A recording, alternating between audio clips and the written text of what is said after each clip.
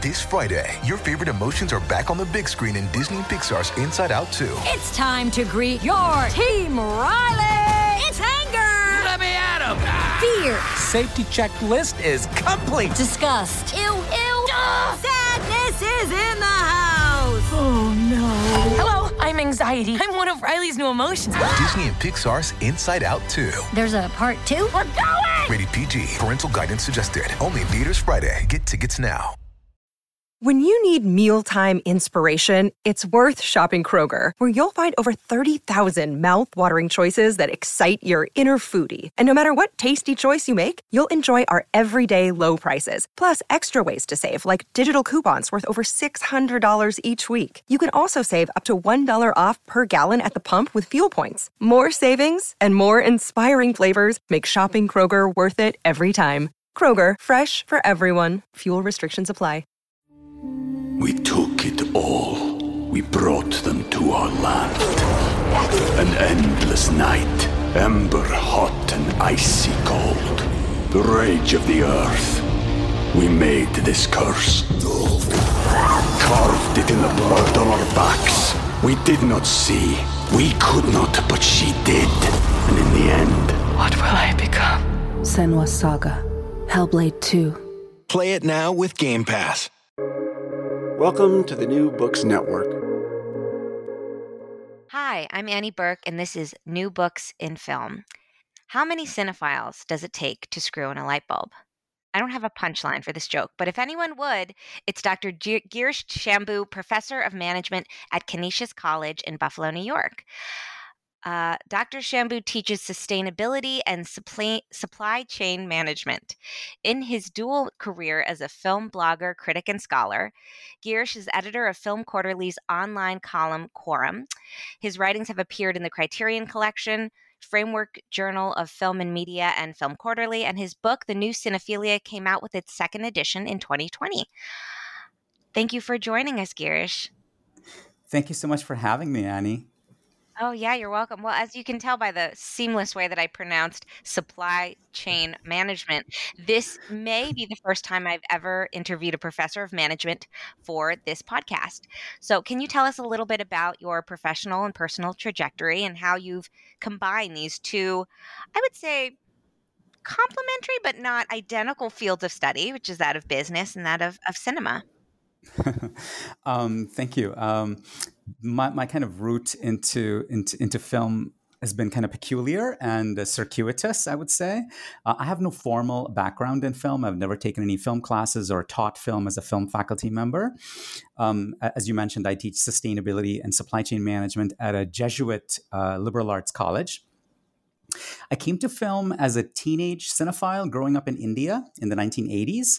And we were a big movie-going family. So we went to the movies once or twice a week, and it was always a highlight of my week. And I was especially drawn to Hindi films, Bengali films, and Tamil films. So these were like my earliest experiences as a cinephile. Hindi, because Hindi is sort of the national language of India. Bengali, because we lived in Calcutta in Bengal. And Tamil is my native language. And then when I got to university, which was the Indian Institute of Technology near Calcutta to study chemical engineering, which is my background, I started reading about Western cinema in the library there. The library had very few non-engineering publications, but The New Yorker was one of them. So I started religiously reading the New Yorker film section. And then I encountered a book by James Monaco called The French New Wave. And the book was written in the 1970s, mid-1970s. And I absolutely fell in love with the descriptions and the photos. Couldn't actually see the films themselves because imports of Western films were restricted in India at the time. And it wasn't until the 90s that India opened its doors to kind of Western imports fully. So I tried to imagine the films based on what I read, on the descriptions that I read. So that was kind of my way into Western cinema. And then I loved all that so much that I decided to apply for a PhD in the US in manufacturing management. So I could come to the US. I was, of course, interested in manufacturing management, but I think I was, if I were to be honest with myself, I was even more interested interested in coming here so I could, watch a lot of movies and have access to the cinema that I didn't have as a teenager. So I moved to the U.S. in my 20s. I finished my PhD. I got a faculty position in management, in manufacturing management. And then in the 90s, I discovered Cinematheque Ontario, which is this incredible organization in Toronto that's part of the TIFF group, Toronto International Film Festival.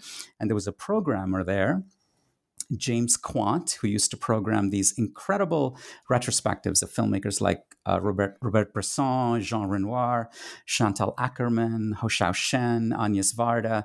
So I was seeing loads and loads of brilliant cinema, and I was just bursting with kind of thoughts about the cinema, and I wanted to write about it, talk about it.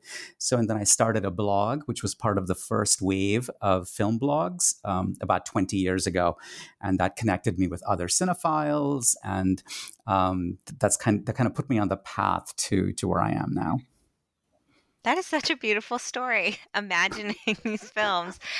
Well, I love it. I loved it. And I want to hear a lot more about that, but I have other questions to ask you about your work. So we can maybe circle back off air about how much I want that story to be its own movie and that I would watch that movie. Okay. Can you introduce those of us now? New Books in Film has a varied listenership. There are a lot of academics listening, but for those who are maybe new to the concept of cinephilia, can you sort of talk about, before we get into the new cinephilia, maybe we should discuss the old cinephilia. What is its traditional meaning and the historical context from which it emerged? Okay. Well, cinephilia is an idea and a practice that dates back at least to the 1920s in France.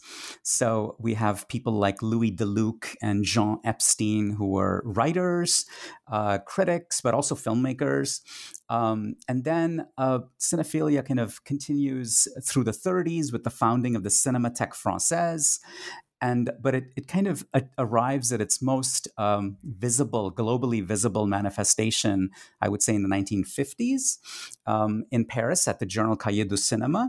And the critics there, like André Bazin, and all the younger critics like François Truffaut and Jean-Luc Godard and Éric Rohmer, Claude Chabrol, all of these people, these young writers who would go on to make films that would launch the French New Wave, they kind of put cinephilia on the world map. And they were, assiduous and obsessive movie watchers who would gather at the Cinematheque almost daily to watch films, argue about them, write about them, etc. So cinephilia, if I were to formally define it, it would be not just a desire to see a lot of movies. That's, of course, part of cinephilia. It's not just a voracious appetite for movies. It's more than that. It's also like a powerful desire to think about movies, talk about them, write about them in however informal and unconventional a form. So, in other words, it's like a great kind of burning interest, not just in films, but the discourse around films. So that's how I would describe cinephilia. I'm formulating my punchline to the cinephiles screwing in a light bulb joke. Maybe I'll give it at the end, but it's percolating. So you wrote this first book, the first edition of the new Cinephilia in 2014. And if I may sort of quickly summarize, your primary focus is a lot having to do with having written one of the first film blogs to sort of gain a readership. And it has to do with, not entirely, but a lot to do with sort of the internet discourses and how the internet created this new public sphere for cinephiles and cinephilia to flourish. Why did you decide? I mean, the internet's still going strong, not the same, not arguably not better, but it's still, the kids still like the internet. So why did you decide to revisit your argument in 2020? Did the nature of cinephilia change? Or did your opinions evolve? Was it a little bit of both? Yeah, it's a kind of a funny story, which is that a couple of years after I wrote the book, and the book came out in 2014, it dawned on me. I became increasingly conscious of a horrible blind spot in the book, which is the book analyzes the democratization of cinephilia and film culture since the advent of the internet. It's most interested in looking at all these affordances, these new affordances made possible by the internet. And it's kind of utopian in that regard. And also the issue of cinephile pleasure is kind of implicit in the book all the way through the book. But what the book sidelines, doesn't pay as much attention to, are issues of justice. And so once it dawned on me that this is what I had written, because that was my primary interest at the time, I realized that I needed to revisit the book to expand it, and it felt incomplete at that point. So by justice, what I mean is that the fact that the landscape of film culture is and has always been extremely uneven, extremely unequal, and especially in the West, film culture has been dominated by a minority, which is straight white men, both as filmmakers and as critics and writers. And one important tool of choice used by them, one key kind of mechanism in the history and process of this domination has been auteurism. So I felt like I had to take up auteurism and analyze it and talk about it. So let's talk about auteurism then, the relationship between auteurism and cinephilia. This white male, heterosexual, largely canon, has a lot of overlap with auteurism, which you refer to as cinema's man-spreading machine. What is auteurism and how is it a man-spreading machine? Okay, so auteurism is a kind of reading strategy. Auteurism looks at films with most of its interest and focus on the director of the film and looks at the entire film through that lens. Auteurism is concerned with tracking the style of a particular director, the stylistic signature, all the hallmarks of that style, and then connecting it to various themes that might be important, various obsessions that might be important to that particular director. So that becomes the main focus of criticism. Now, one of the great French New Wave figures, François Truffaut, a big figure in cinephilia and in film culture. Truffaut had a famous kind of credo, which then became also a big cinephilic credo, which is the worst film by an auteur is more interesting than the best film by a non-auteur. So he really wanted to valorize the auteur by kind of proclaiming this credo. So what happens when you translate this credo into viewing practices and writing practices? There are actually two serious effects, two serious consequences. One of them is that it kind of drastically narrows the range of films that deserve to be written about, that deserve to be talked about, because the title of auteur, the status of auteur, was accorded very carefully and stingily to only a few filmmakers, mostly men. Second, it kind of focuses the critic's eye on the body of work of an auteur and kind of returns to that body of work time and again to explore, the style and the theme and see how consistent they are across the body of work. And so in a weird way, it keeps returning to the same body of work over and over again, whether the films are actually good or not. So it kind of maintains focus on a few auteurs and their body of work. So in that sense, auteurism becomes this kind of mechanism for endlessly multiplying discourse on a limited number of directors. In other words, a kind of man-spreading machine. Right. I mean, it's something that, I think there's a lot, for me, I think there's a lot of interest in sort of looking at bodies of work, although I don't necessarily think the director is the only thing that can connect a body of text in an interesting way. But one of the big shortcomings of auteurism, I won't say auteur theory, is that how do you become an auteur? How do you get sort of in the club? And that's where sort of the literal boys club takes over, right? Because it's better to watch, it's better to watch Stagecoach for the 50th time than to try Meek's Cutoff even one time, because one of them is an auteur and the other one is Kelly Reichardt. Exactly. So certainly you're right. There were a few women that they may have looked at or that may have been picked up, but it was pretty hard. But that doesn't, those guys are Mostly guns. So we're going to look at the present and say that, it's not a matter of waiting for the canon to become more varied or to bring more directors into sort of the critical, more directors, more screenwriters, more everyone into focus, into these conversations. We have to do something. We have to establish a new cinephilia that's invested in both pleasure and justice. But, we're sometimes using the same tools and the same metrics. So I wanted to talk to you a little bit about the Sight and Sound magazine's greatest films of all time poll. Sight and Sound magazine, published by the British Film Institute. Sight and Sound's poll is very sort of, it's a big thing among cinephiliac circles. And you were a consultant on this poll because it is one of the sort of most popular mechanisms for maintaining certain elements of auteurism and also potentially bringing new names into these conversations, which presumably, ripple outward from the poll, right? That professors start to look at them and start to teach them. New names come into the conversation and get covered, get picked up, anniversary pieces by cultural outlets, museums start to think about doing retrospectives or, current spectives. I don't know what you call that, shows.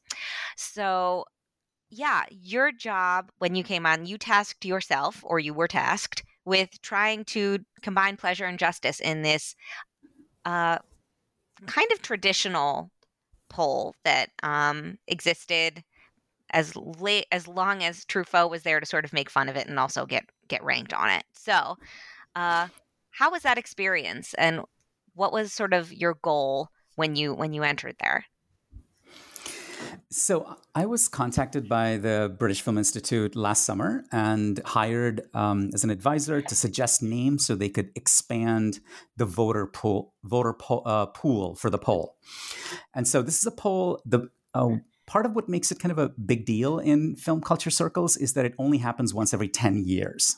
So the last one was in 2012. And so they wanted to expand the voter pool. So I was told that I was one of a number of people globally who was kind of hired to do this. And so it was up to me to approach the task in whatever way I wanted. So I basically tried to approach the task in two ways. The first thing I did was I kind of created a list for myself to suggest. I suggested names of cinephile writers who I really admire and read and follow on a regular basis, who are women, Black, Indigenous people of color, critics, queer folks, trans writers, etc. People I knew would probably, many of them may not be on the BFI's radar because they don't write for the super visible magazines, the super visible outlets, the legacy outlets, etc. They write for smaller places, they're freelancers, but these are all people whose ideas and writing I really value and I follow on a regular basis. So I wanted to make sure I put them on BFI's radar and have them, join the pool if BFI was going to admit them. And I think they did. Secondly, I suggested names of a number of academics, scholars who are also cinephiles. Now, traditionally in old cinephilia, there's been a kind of gulf, a kind of tension between academic cinephiles and like cinephiles at large, working critics, because being part of those communities for many years, I discovered that kind of cinephiles and working critics are a little bit suspicious and a little bit condescending, some of them, towards academics because they view academics as sometimes being, their writing as being too theoretical or too academic or too jargony or too identity politics driven. By the way, I'm putting air quotes around all of these because I think these criticisms are unfair and exclusionary. But I started attending SCMS, the Society for Cinema and Media Studies conference, about a dozen years ago. And as I started to get closer to that academic world and I got to know scholars and talk to them about their personal cinephilias, I realized how passionate and invested and knowledgeable and thoughtful so many of them were about cinema and how strong their cinephilia was. So I felt it, unjust that, most of them or many of them were not kind of part of these institutions like the Sight and Sound poll. So that was the other thing I did, is I suggested names of a lot of academic cinephiles. So that's how I approached the poll. We took it all. We brought them to our land. An endless night, ember hot and icy cold. The rage of the earth. We made this curse. Carved it in the blood on our backs. We did not see. We could not, but she did. And in the end, What will I become? Senua's Saga. Hellblade 2. Play it now with Game Pass. That's great. I was very excited to see it come out. I was actually able to vote in it this time. And I can testify, having been sort of an academic and a freelance writer, that that we hate each other. No, just kidding. That there is a kind of tension, and I've experienced that when I, reference Barbara Bel Geddes in an AV Club review. I don't get great feedback from the public, and also, the inverse of that. That sometimes straddling that line is really difficult, but also it's important to have both voices when you're trying to formulate the so-called greatest films, which in itself is a very subjective, sort of traveling through 100+ years of an art form. But this year, number one, for anyone listening, Jeanne Dielman, Chantal Akerman's very long, very beautiful, very distressing film of a day in the life of a woman named Jeanne. Okay.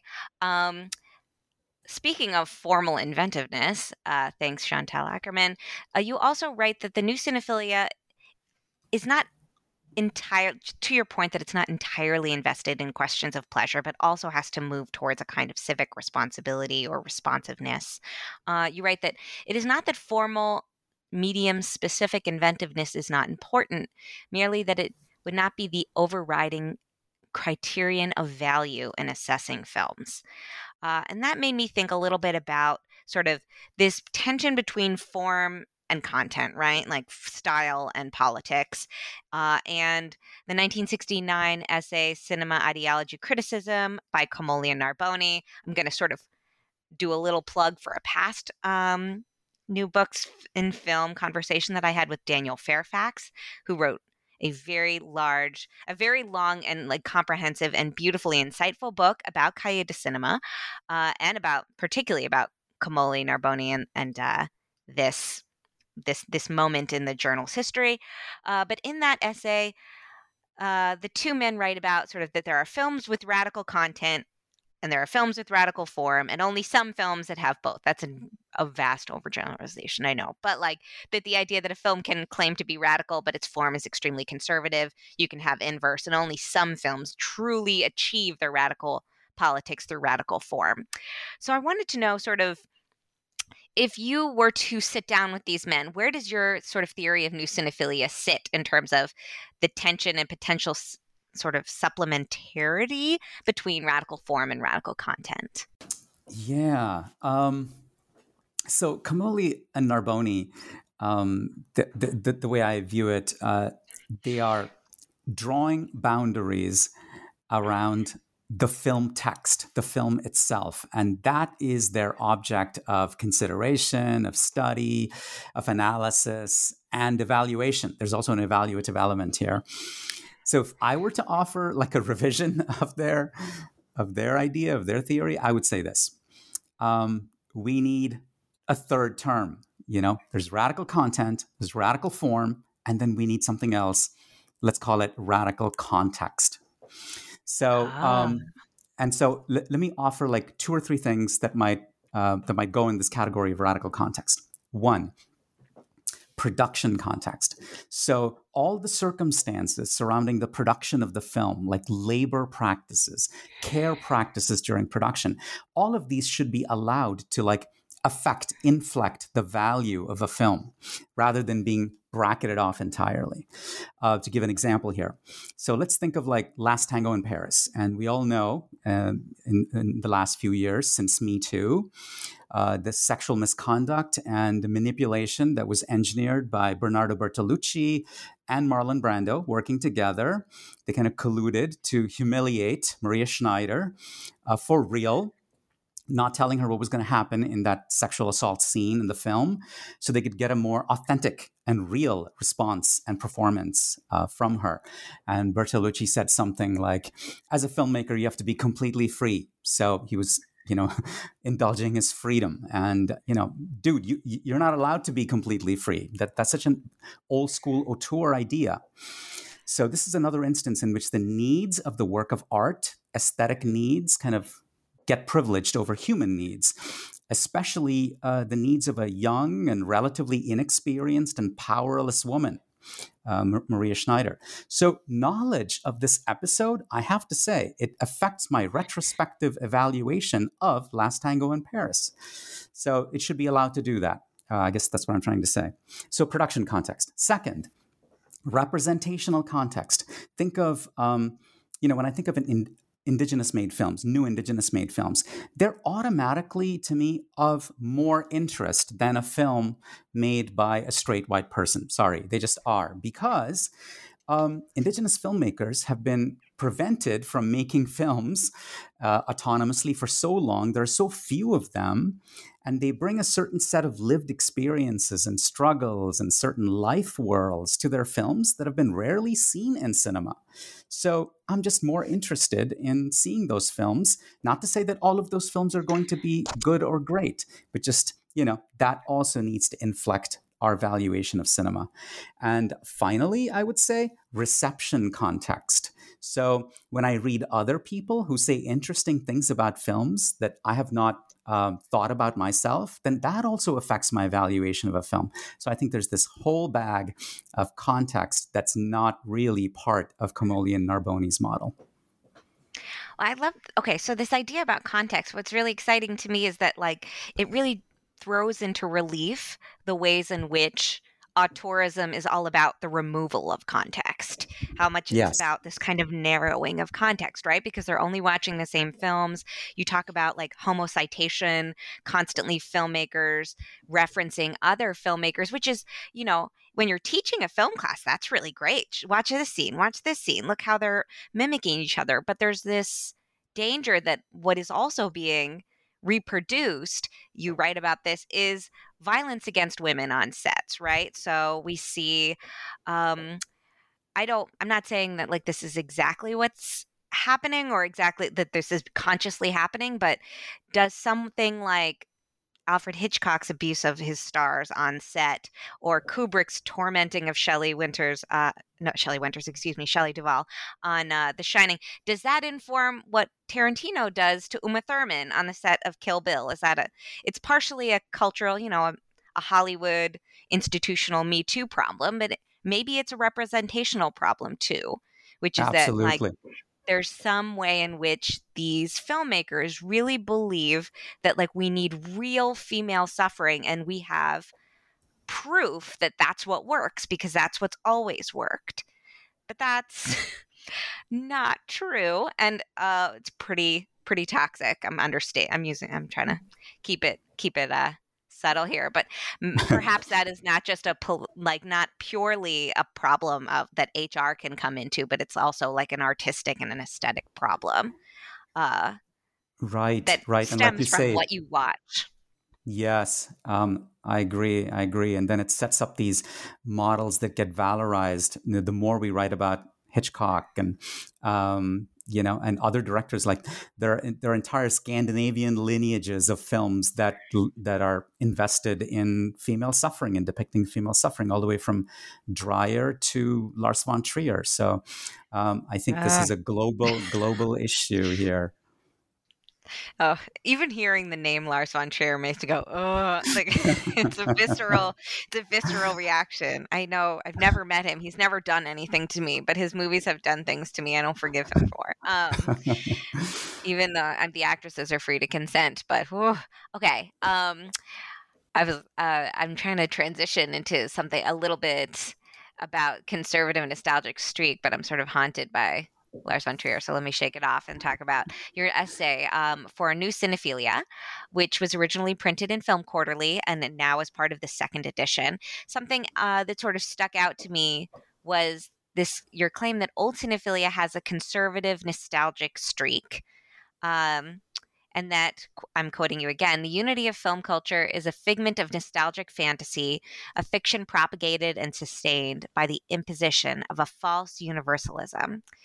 And this made me think about the Oscars. Why wouldn't it? Everything makes me think about the Oscars. And I'm, the particular kinds of, as I'm reading your book and thinking about the discourses around film, and also in my own editing work, I'm thinking about the films that seem to generate so many takes, so many conversations, sometimes really fascinating, sometimes kind of redundant. And two of the films this Oscar season have been The Fabelmans and Tar. One of which I liked, one of which I didn't. I'm not going to tell. But I was curious, putting aside Oscar fever or picking it up, what are some films to you that embody the cinema of the past, some recent films, and some that embody cinema of the future? Another way to take this would be like, what about cinephilia of the past versus cinephilia of the future? Though that might be burning individuals. You might want to tweak your answer accordingly. What you mentioned about this kind of conservative, nostalgic streak in old cinephilia, what I meant there was a certain defensiveness in old cinephilia. And Sarah Keller has a wonderful book called Anxious Cinephilia that discusses this in wonderful detail. So there's a defensiveness in a lot of old cinephilia that I see, which is that a lot of formative films might be seen in childhood or young adulthood. And then as people get older, they find it very difficult to let go of those films. And there's a great passionate love of those films. And they don't want, they get very protective about those films. So there's a reluctance to either trouble or renounce cherished films that cinephiles have loved for years and decades, which I've always found a little bit odd because when we get new knowledge about those films, or just new ways of looking at the world, evolving ways of looking at the world, because our consciousness hopefully is always evolving from one year to the next, that should also affect the way we look back to these films that we once loved. And so the resistance to that, the defensiveness against that, is what I kind of associate with this conservative, nostalgic streak. But to answer your question about the cinema of the future or the new cinephilia, I would say there are a lot of recent films that might be said to be new cinephilia films. Just a few examples. For example, I love this film so much. French filmmaker Céline Sciamma's Petite Maman, which is streaming on Hulu. It's made by a queer woman, like Sciamma and like her other films. It concerns women and girls and their close relationships, the rituals that they enact. It's a mysterious, slightly melancholic, magical film. Everybody, please watch this film. Another one might be this great documentary called All the Beauty and the Bloodshed, made by Laura Poitras about Nan Goldin, the artist Nan Goldin. It's a wonderfully collaborative work between these two women. And it's a film that blends art and politics in a way that just few films do in the history of cinema. It just seems like a real groundbreaking work. And this is a film that's going to be coming to HBO in the next few weeks.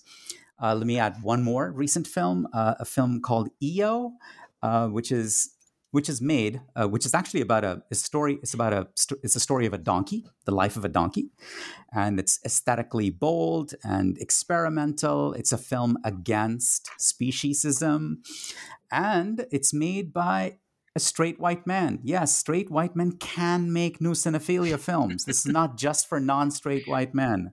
It's made by an 84-year-old man, at the peak of his cinematic powers. It's a great film. And this one is in theaters now, and it's also streaming on the Criterion Channel. But I would also add new cinephilia films are not only recent or new films. There are also lots of older, wonderful films that lend themselves to appreciation through the new cinephilia paradigm. So let me mention a couple here. A fantastic film called Girlfriends from 1978 by Claudia Weil. It's a film focused on a young woman in New York City, her career ambitions, and how she navigates female friendship. And it really gives you the feeling of like rising up from women's lived experience. This is a movie that I'm convinced could absolutely not have been made by a man. This is streaming. I'm pretty sure it's streaming currently on HBO. But if you haven't seen this classic, this underseen classic, please do. And one last one. I think, Annie, you and I both know the wonderful scholar Maggie Hennefeld. And Maggie was a co-curator of this fantastic new Blu-ray set called Cinema's First Nasty Women. I know they did a podcast on your show, which I loved. They did. It was great to have them, yes. It's so good. It's about this Blu-ray set by Kino Lorber. And so the films there concerning films there about a French character named Leontine, these anarchic films about feminist destruction and gender protest by an actress who's still unidentified, who's mysterious and unknown. These are new cinephilia films, the Leontine films, as Maggie will tell you. So I think new cinephilia is both in the past, in the present, and in the future. That's great. The great recommendations. Some of I've seen, others I just wrote down. So you've curated my weekend viewing. Thank you. Continuing in this vein of curation, you are the editor of the Quorum sort of a column or section of Film Quarterly, which is an online, I believe, open access Quorum. Can anyone read it, or do you need a subscription? So it's an open access online column. Access. And you are the editor of the section. So I'd like to hear. Okay, so full disclosure, I have contributed to Quorum. So this question is being asked primarily for listeners. Can you talk a little bit about what that section is? And I don't know the answer to this question. Is what do you see as your role as the editor in bringing sort of new voices and new texts into cinephilia conversation, sort of the cinephile community, of which Film Quarterly is one of the sort of landmark journals, right? Because it really does cross academic and sort of cinephilia circles. I don't know what you would call extreme informed film lovers and buffs, and those who maybe teach it at the college level or regardless of your training. Film Quarterly is for everyone. I'm plugging Film Quarterly right now. Thank you so much for doing that. I'm done doing it, but that was my attempt. Thank you.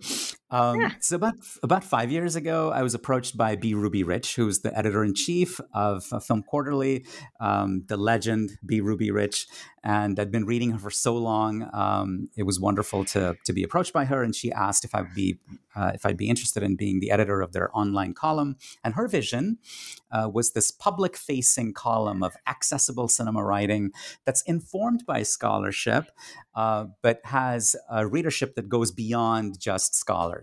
So Quorum publishes, opinion pieces that often take up themes that connect film and media to larger social and political issues and struggles, feminism, anti-racism, anti-colonialism, etc., but also issues in film and media studies today that are kind of ripe for conversation and debate, like your wonderful piece, Annie, on how and why Marvel hates actors.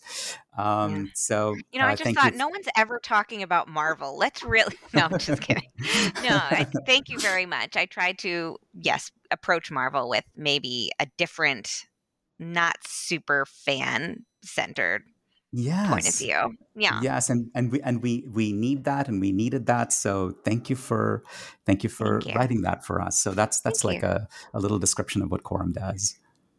Can you talk about another recent Quorum piece? As much as I'm glad that you shouted mine out, what's another recent article or essay you've published to give a range of the kinds of things that you print? Yeah. Well, there's a wide range. One of them recently we published an interview with a Ukrainian film collective that's been very important in the last year or so. And then recently we published a rare essay by Monique Wittig, the French feminist film theorist, whose first piece of criticism was a piece on Jean-Luc Godard from 1966. And so we published a brand new kind of translation of that piece with a nice essay on her work. There was also another great piece was on the current debates about care and care practices in the film industry, written by Leshu Torchin, who's a documentary scholar. And the Ukrainian piece, by the way, was the interview was conducted by Masha Spolberg of Bard College. And let's see. So another one was about various documentary platforms and ecosystems and an analysis of that landscape. So it's a very wide kind of range of pieces that we try to look for. And so I'd like to hear, if I could, just kind of put in a plug and say, if there are scholars out there listening and you like what you hear about Quorum, please don't hesitate to send us a pitch. We're always looking for good pieces. Is there anything particular that you don't get a lot of that you wish you got more? Or you feel like you'll know it when you see it? Yeah, we do get several pieces that maybe don't quite fit the Quorum remit very well, in the sense that we're slightly odd in that way. Quorum is a place for like opinion pieces, not pieces on individual films, for example, or analyses or just conventional academic essays on films. So they're a little more kind of polemical. They take a position and they're idea driven rather than like driven by an individual film. So because of the fact that it's kind of this narrow remit, we get fewer pieces than like our normal journal would get, but we're always looking for new good polemical pieces. So my advice, not that I work for Quorum, is whatever it is that you keep repeating to your friends over and over, your hottest take, your biggest opinion, your stop telling me that, I already heard you say that thing about Marvel and actors and Chris Pratt and green screen. Turn it into a pitch for Quorum and leave your friends and family alone. Leave them alone. Great, thank you. You're welcome. So before we close for today, I just wanted to offer you the opportunity to plug any. You just gave a really great plug for pitching the online column at Film Quarterly, but is there any other research or pieces or events that you have coming up that you would like listeners to know about? Well, I can plug a wonderful Film Quarterly webinar series. We have a regular webinar series where B. Ruby Rich and Rebecca Prime and Mark Francis run this webinar series where they invite scholars who have written recent essays in Film Quarterly, and they interview them and talk to them and discuss recent pieces with them, recent issues with them. And there's a fantastic two-part two-event set on disability, on the new disability arts media. So we did the first event a couple of weeks ago, and the next event is actually later today. I should say later today as we're recording. But these are going to be put on the Film Quarterly website, videos of these. And so I learned so much about disability arts and disability scholarship just by watching these webinars. So if you're interested in that, and it's an emergent and important area in film and media studies, I would highly recommend that people seek out these two webinars on disability arts media. Thank you so much, Girish. I'm going to... on your behalf, I'm going to one more time repeat the name of your book, The New Cinephilia. It's published by Caboose, but you can purchase your copy at Indiana University Press or wherever you like to buy your academic literature. I'm telling you, this is a great, great book. It's so much fun. It's so interesting and engaging. It's really going to change the way you think about the ways that you think about movies. Thank you so much, Girish, for joining me today. Thank you so much, Annie, for having me. Oh, you're welcome. And I'm Annie Burke. This is Girish Shambu, and you've been listening to New Books in Film.